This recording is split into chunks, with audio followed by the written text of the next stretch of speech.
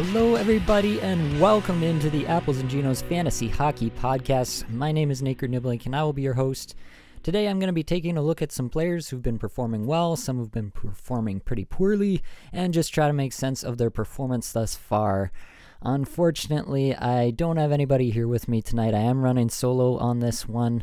My normal co-host on this one, Blake Creamer, unfortunately came down sick, so sending best wishes and get well wishes to Blake tonight. But before we get into the rest of the podcast, make sure you check out the Apples and Ginos Discord server.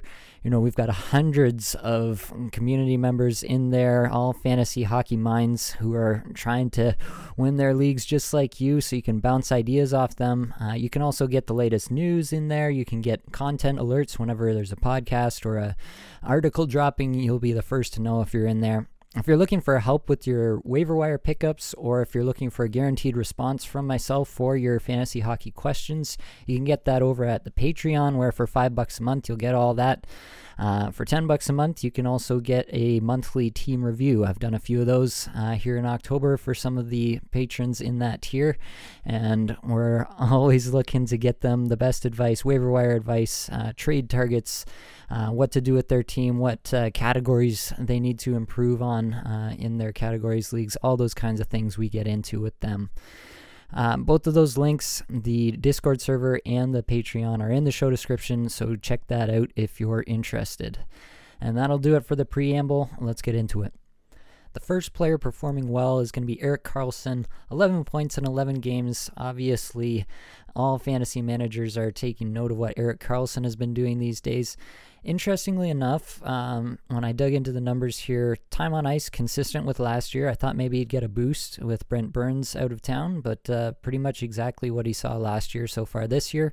Not really any more shots on goal or shots per 60, but he is producing more individual scoring chances for. So basically, the shots that he is generating are coming from better goal scoring areas on the ice. So there is a little support for the extra goals he's been scoring early on, just based on his scoring chances, individual scoring chances, that is, being higher than last year, or really throughout his career even. It seems like he's getting to more high danger areas and getting those shots off closer to the net. So obviously going to have more chances to score if you're doing that.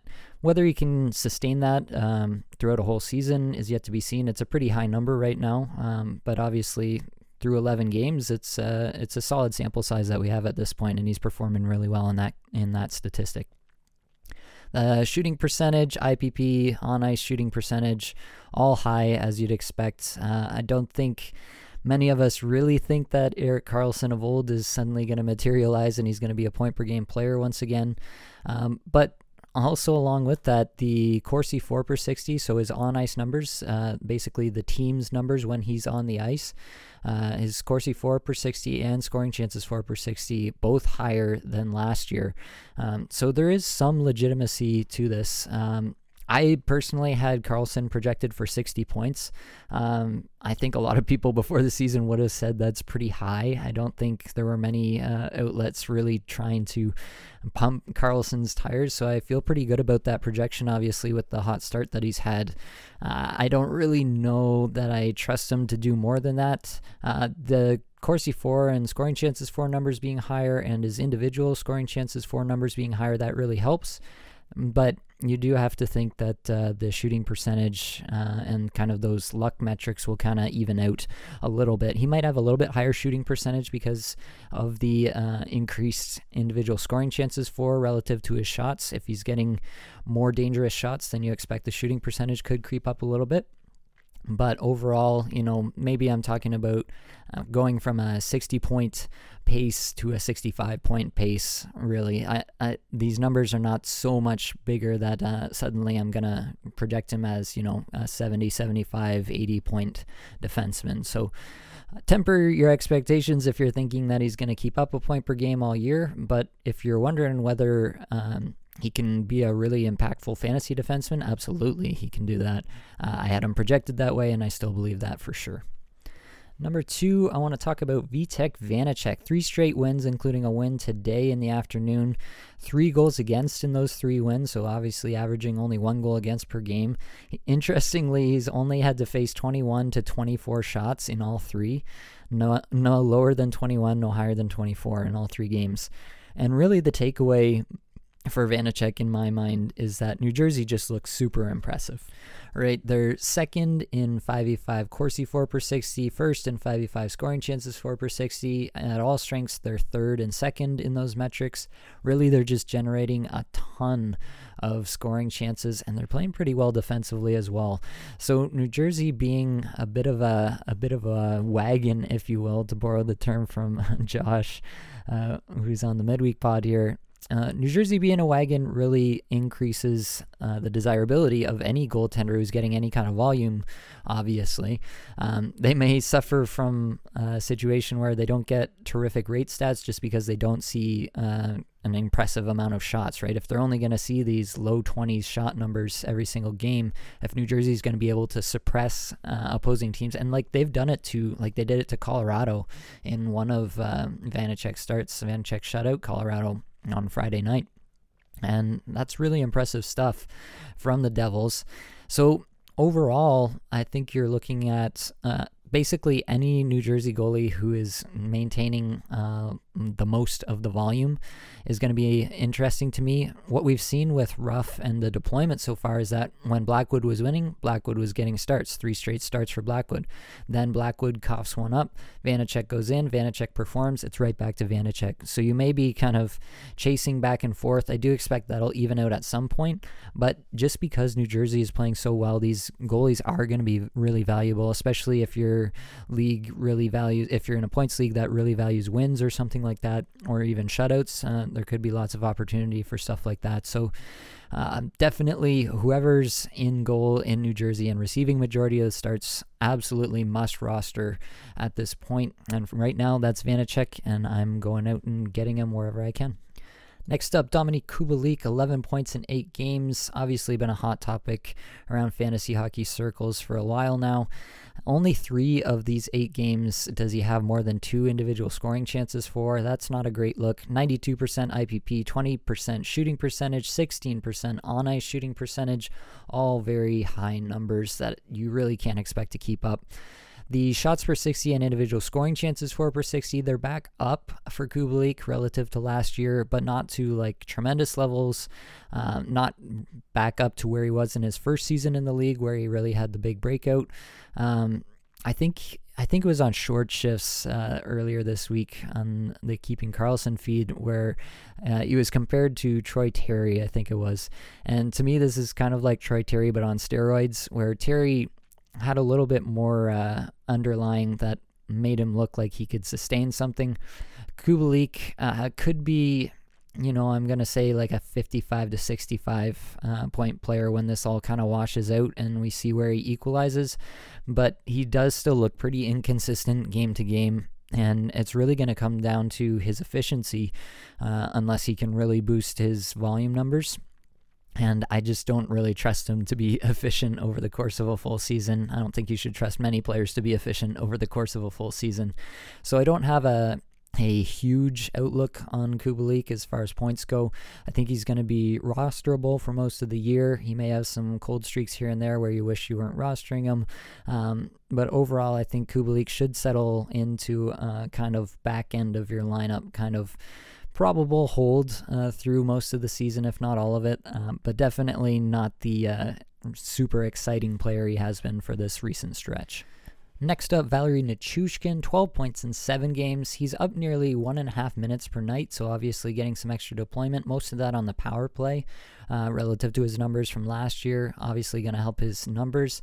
Right now he's rocking a 75% individual points percentage. He's never been over 60% in his career, interestingly enough. Obviously a bit of a late breakout, so you might kind of take that for what it's worth, I guess. But 27% shooting percentage and a 20% on-ice shooting percentage, which is just absurd. I've almost never seen something that high, even in a short span of games like this. So, yeah, obviously getting some positive variance here, Nichushkin. But he is legitimately producing more shots per 60. Interestingly, less individual scoring chances for per 60 despite having more shots. So kind of firing from all angles, I guess, but not necessarily getting to those prime scoring areas as much. And also, interestingly, he's got a lower Corsi 4 per 60 and scoring chances 4 per 60, so team numbers there when he's on the ice. Lower than last year, this year so far, despite, getting some better deployment throughout the season so far. So overall, no, I don't think Nichushkin is breaking out to some, 90-point level. I don't think he's that guy. I think he's a very viable, 65-point player, maybe 70 if he gets some positive variance, maybe if he keeps up the IPP a little more than we've seen throughout his career so far, he can be up in that range. But definitely, I don't think Nichushkin is showing us really that he's taking a huge step into superstardom. I think he's still more of a secondary player, like Landeskog light almost, with Landeskog out here. So I think Nichushkin obviously going to be very rosterable. If you can sell high on Nichushkin right now based on this unreal stretch that he's having, I absolutely would do that. But I do think obviously he's going to be valuable, just not quite as valuable as he's been so far. Next up, Stuart Skinner. This is a pretty interesting situation playing out in Edmonton where he's clearly outplaying Jack Campbell, who everyone thought was going to be the starter this year and take the majority of the work all year long. The reason we thought that is because Campbell signed a 5-year, $25 million deal and obviously was the pick of the litter in free agency for the Oilers to solve their goaltending situation. But here we have Skinner completely outplaying him, playing exceptionally well in the games that he's been able to get into. It's definitely feeling recently that it's much more likely to become a tandem. Definitely, I would say Skinner getting a start, then giving the net back to Campbell for one game, but then getting the start again on Saturday night, prime game against the division rival and arch nemesis Calgary Flames. Definitely that means something to me that the coaching staff decided that Skinner rather than Campbell was their best bet on that night after just one game in for Campbell. So it could be a true 50-50 split and they just keep alternating for a bit. It could be that Skinner gets the next game as well just because he's been playing so well and we get into a situation where Skinner's really actually quite valuable. It's really tough with the upcoming week here because the Oilers only have 3 games. So if Skinner doesn't get the first game here in this upcoming week, then you have to kind of anticipate that he's only going to get one game this week. So it's hard to pick someone up like that where you're really only counting on one game. If you have, the space to do that, maybe everybody picked up all the streamers that you wanted and so you're just looking for some upside, you could pick up Skinner and just see what happens. That's definitely a viable way to go about things. Long term, I do feel like, the gravity of the situation will be on Campbell's side, and so Campbell will basically have to play really bad to not get the majority of the work season long, in my opinion, or Skinner will have to play just at unbelievable levels, which is, both things are obviously very possible. I'm not discounting that, but I think if you have to weight things in your mind, you have to weight the fact that the Oilers are committed to Campbell long term, and we've seen it with Sergei Bobrovsky and Spencer Knight, where Bobrovsky keeps getting chance after chance after chance because of the contract that was given to him. Obviously, that's a much bigger contract, but the same kind of thought experiment you can apply here, right? Where you expect that gravity will be on Campbell's side in this situation, and things will tend to go Campbell's way unless the on-ice performance is just so defined in one way or the other that it has to go the other way. So Skinner, in summary, I guess, an upside play, a tough one to stomach in a 3-game week like this. But if you have kind of a spot where you're like, man, I just want to see if I can hit on something big this week, then Skinner certainly fits that profile. Next up, Brandon Montour. Montour is a must-add at this point. If you're in a league where Montour's not currently rostered, you need to go rectify that pretty much immediately. He's been skating 26 to 28 minutes a night with Ekblad out. Even when Ekblad comes back, he could stay on that top power play. That's what they were running, Ekblad and Montour on the top power play when Ekblad got injured. So Montour could stick on the top power play. They could even bring Ekblad back a little slowly and keep him on the second power play just to kind of take some minutes away from Ekblad, just given how good Montour's been so far. I definitely think that Montour has demonstrated that he's very well trusted now by the coaching staff there. I think even with power play 2 deployment, we're looking at a probable 45 to 50 point pace. Very, very possible. He's been generating shots. He's been generating scoring chances. He's doing all the things that I like to see from my defenseman. He's kind of looking a little bit like Noah Dobson looked to me last year. Obviously, the situations are different. There was no real incumbent top power play guy with the Islanders last year, and obviously there is in Florida with Ekblad. But just as a profile of a defenseman kind of breaking out in a way, Montour is kind of a little bit reminiscent of that. It's still very early, but definitely the way that Montour's been playing so far, definitely has to be rostered in all leagues at this point. And lastly, on the performing well side of things, Max Domi, 6 points in his last 5 games before Sunday. Line 1, power play 1 with Patrick Kane, shooting 36% with a 13.9 on-ice shooting percentage. The shots per 60 and individual scoring chances for per 60 actually down from last year and from his career averages. So this one's kind of going to be short and sweet for you. I'm just not buying it with Max Domi. Patrick Kane, obviously an elite talent. He can make people relevant for a time, but there is an expiration date. We saw him do it with Dylan Strome. Strome, I think, is still a better caliber of player than Max Domi. Domi is in a hot streak right now. If you want to try to ride the end of the hot streak here, you could probably try that. But I'm not going to, because there's nothing really about what Domi's doing on the ice himself that's indicating to me that this is going to stick. So unless things turn around in terms of his underlying numbers, I think Domi is going to be a bust from this point onward. Okay, moving on to the players performing poorly of late. First off, we got to talk about Chris Letang. 5 straight games without a point for Letang. Interesting point here that I want to go over. The average time on ice is down. Last year up at 25 minutes 46 seconds per night. This year just 23 minutes and 24 seconds average time on ice. There is a minute less on the penalty kill rather. He basically hasn't been getting any penalty kill work. 22 seconds a night. So definitely a little bit of a change there. That accounts for one of those minutes going missing, but you're still looking at almost a minute and a half additional. That's coming straight out of his even strength time on ice. So that is a little bit worrying with Letang. They went out and got Jeff Petrie in the offseason, probably to take some of that even strength load, right? So it does seem like a conscious decision to reduce some of the workload on Letang.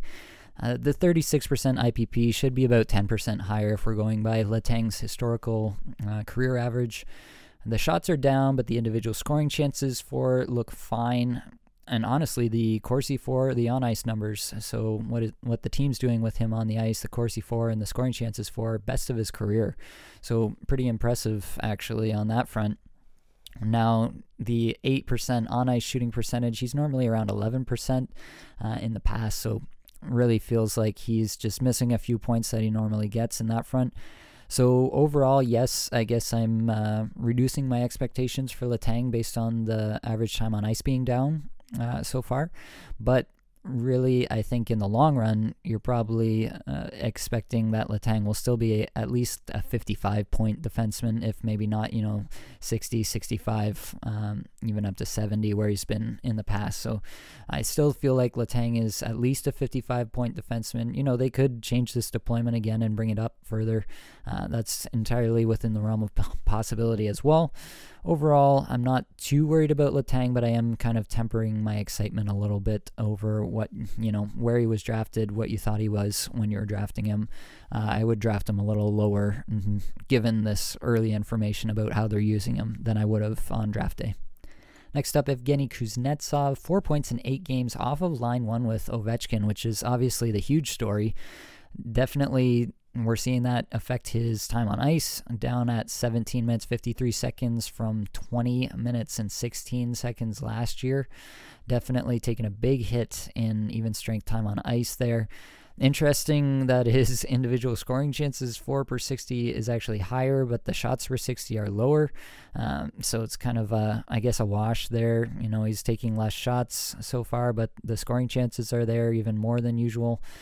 83% IPP, so it's not really that he's not being a part of the play. It's just that they're not scoring a lot when he's on the ice. 8% on ice shooting percentage. Kuznetsov himself, these 4 points are all assists, so obviously he's got a 0% shooting percentage. So I do expect it to be better, but similar to Letang, the time on ice drop is huge. So when he's not on that top line with Ovechkin, there's not a lot else. Washington is definitely not nearly as deep as they used to be. Tom Wilson being injured long-term reduces that depth even further. So definitely, I don't know if I can really confidently say Kuznetsov is much more than what he's shown us so far. Maybe a 55-point player if he's not on line one. When he's up on line one, maybe give him the boost to 65 points playing with Ovechkin, that kind of pace. But overall, definitely much more worried about Kuznetsov right now than I would have been in draft season. Quick one for number 3, just touching back in on Sam Reinhart, who we talked about last week. Since last week, in the 4 games that he played, he's averaged 3 shots per game and over 4 individual scoring chances per game. Still top power play, 20-plus minutes per night. Just relax. Sam Reinhart will be fine. Don't make any stupid moves just because you're angry that he hasn't put up the production that you're expecting. If you can acquire Reinhart, definitely go out. This is the time to do it while he's still just finding zeros in the actual scoreboard. Definitely all the underlying stats say that Sam Reinhart is every bit the player he was last year and could even be more, to be honest. I definitely think Reinhart could be a big star from this point onward for the rest of the season. He could be a huge star and contributor for your fantasy team. So definitely looking to acquire Reinhart still, and probably it's more doable now than it was a week ago. So definitely looking to acquire Reinhart, given his recent struggles to actually find points on the score sheet. And number 4, John Klingberg. This guy is just MIA. 3 straight games before tonight's game against Toronto where he did not have a shot on goal. Klingberg, he barely hits or blocks. He's never been that guy. But really, this is what Klingberg does. He's never been a peripherals guy. Now he's on a worse team. When you draft this profile of defenseman who's literally kind of just a power play specialist, when you draft a Klingberg or a Torrey Krug, you can't expect them to just, produce 1 point every other game and make you feel solidified that they're at least doing what you expected they would do. They're just never going to do that. There's going to be ebbs and flows to their season. There's going to be ups and downs. I would think that after looking at these numbers and looking how bad Anaheim is, honestly, even taking out Klingberg's own performance, which has been terrible, no doubt about it, but taking out his own performance and just looking at the team context, Anaheim has been so bad, much worse than even I anticipated. I'm pretty bearish on Klingberg for the rest of the season, but overall, I just want to make the point, if you're drafting John Klingberg or Torrey Krug or any of these power play specialist defensemen, Caitlin Addison trending that way right now. If you're drafting any of these guys, you have to expect this. This is the kinds of ebbs and flows that you'll see in the season. I do think Klingberg will probably have a hot streak at some point. It could start next week. It could start in a month. It could be only the last 2 weeks of the season. Who knows? I do think Klingberg has shown throughout his career that he's capable of getting hot and capable of producing. But Anaheim as a team being so bad definitely lowers his overall ceiling. And so for Klingberg specifically, I'm pretty much out at this point, definitely droppable. But for this profile of defensemen in general, if you can't stomach the downtimes, then don't draft these guys, basically, is what I'm saying, because there will be downtimes because they don't produce a ton of shots, a ton of blocks, a ton of hits. It looks like just big bagels in your stat sheet when you're checking up on how they did after the game, and it never feels good. So if you can't handle that for a week or 2 weeks, or when these guys get cold, then maybe think about drafting other profiles of defensemen. Number 5, Oliver Bjorkstrand. pretty interesting stat line that he's put together in the young season so far. Best shots per 60 and individual scoring chances for per 60 of his career so far. Obviously, we probably expect that'll trend down a little bit over the course of a season, but definitely a hot start for Bjorkstrand. The average time on ice, he started out getting tons of minutes, 18, 19, 20 minutes a game. That's come back down in recent games. He may kind of settle into a 16 and a half minute range now. Maybe 17 if we're lucky. So, build that into where you think Bjorkstrand's ceiling is. But the shooting percentage here is just 2.5%. On-ice shooting percentage is just 5.3%. These numbers will turn around. Bjorkstrand, I think, is doing all the right things. I don't think Bjorkstrand is above streamer territory for me yet. I'd like to see him get hot, and Bjorkstrand, as I've said before, is one of these guys who really does seem to go hot and cold for no apparent reason, and nothing that we can really, hang our hat on injury-wise or something, external to the game that's affecting his performance. He does just really seem to go hot and cold in extreme measures, and the fact that he's not scoring when he's actually kind of hot in terms of producing chances is a little bit concerning. So right now, I'm interested in Bjorkstrand. If Seattle had a good schedule this week, I'd be all over Bjorkstrand as a streamer. Absolutely no problem with rostering him without the actual points on the board, just based on those shots and individual scoring chances. I'd be all over that. But I don't think Bjorkstrand is more than streamer level territory for me right now. Number 6, Sam Bennett. This is obviously a bit of a corollary to Sam Reinhart, who we were talking about before. Both are on the second line now. I actually kind of like that for both of them. Reinhart, maybe a bit more of a setup guy, and Bennett, definitely a shooter. Reinhart, though, to be honest, has been shooting a ton of late as well. Now, Bennett is pointless in 5 straight games. Definitely going to be some fed-up managers out there. I've seen a lot of them asking me what to do with Bennett, so that's one of the reasons he made it into this list here tonight. But he's averaging 5 individual scoring chances for per game and over 4 shots per game in those last 5 games that he's been pointless in.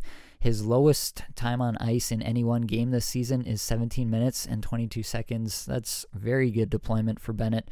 So overall, I'm just totally unworried about Bennett producing. It's just a cold streak. It's one of those things that happens to everybody. Florida is really starting to pick up the pace without Ekblad. It seemed like they were scuffling a bit early on in the season, but it does seem like they're really starting to pick up the pace of late. They totally dominated Ottawa in shot share. 53 shots I think they had against Ottawa on Saturday. So I really think that Sam Bennett is probably just a couple of lucky breaks away from going on a nice little run for us. I'm not too worried about the pointless in 5 straight. I'm holding him where I have him, and I think you should too. And lastly here, we've got Michael Bunting, pointless in his last 3 before Sunday night's game here. And he's just been very up and down from game to game, moving on and off the Matthews line. It seems like Sheldon Keefe hasn't been too thrilled about Bunting's performances game to game, and it does seem fair just based on the game log and what Bunting's done in terms of advanced stats. His on-ice shooting percentage is low, but everything else is kind of in line. He kind of is what he is. He's an ancillary piece when he's on that Matthews line with Marner. Definitely worth rostering, worth holding, worth keeping around. But when he's not on that line and he gets moved down the lineup, he's absolutely pretty much worthless, honestly, at that point, because he's just not one of these guys who's going to, dominate play himself or drive play enough himself. He's definitely more of an ancillary piece in that way. So Bunting really just tied to that deployment. So keep watching that deployment. As long as he's with Matthews and Marner, I'm okay to roster him, but I wouldn't mind cutting bait with him at any point. And honestly, if he gets hot, maybe you want to move on from him at that point when you can sell him for something decent. That's definitely a possibility as well. I'm just a little more concerned, I guess, about Bunting's downside, just deployment-wise than I was. I kind of figured that he'd be an absolute fixture on that top line, but with Toronto struggling a bit more to score goals than they have, obviously, basically since Matthews and Marner arrived to the Leafs. So I think Bunting is just kind of going to be a scapegoat at times and potentially moved around the lineup more than we thought. And that makes him a lot more expendable than we thought as well for fantasy. And that's all I've got for this episode. Hopefully it brought you some value, helped you get just a little bit better at fantasy hockey today. All the advanced stats you heard today came from Natural Stat Trick, which is a beautiful free resource. Many thanks to the band They're There for supplying the music for the podcast. Be sure to check out their Spotify as well. And that's it, folks. Much love.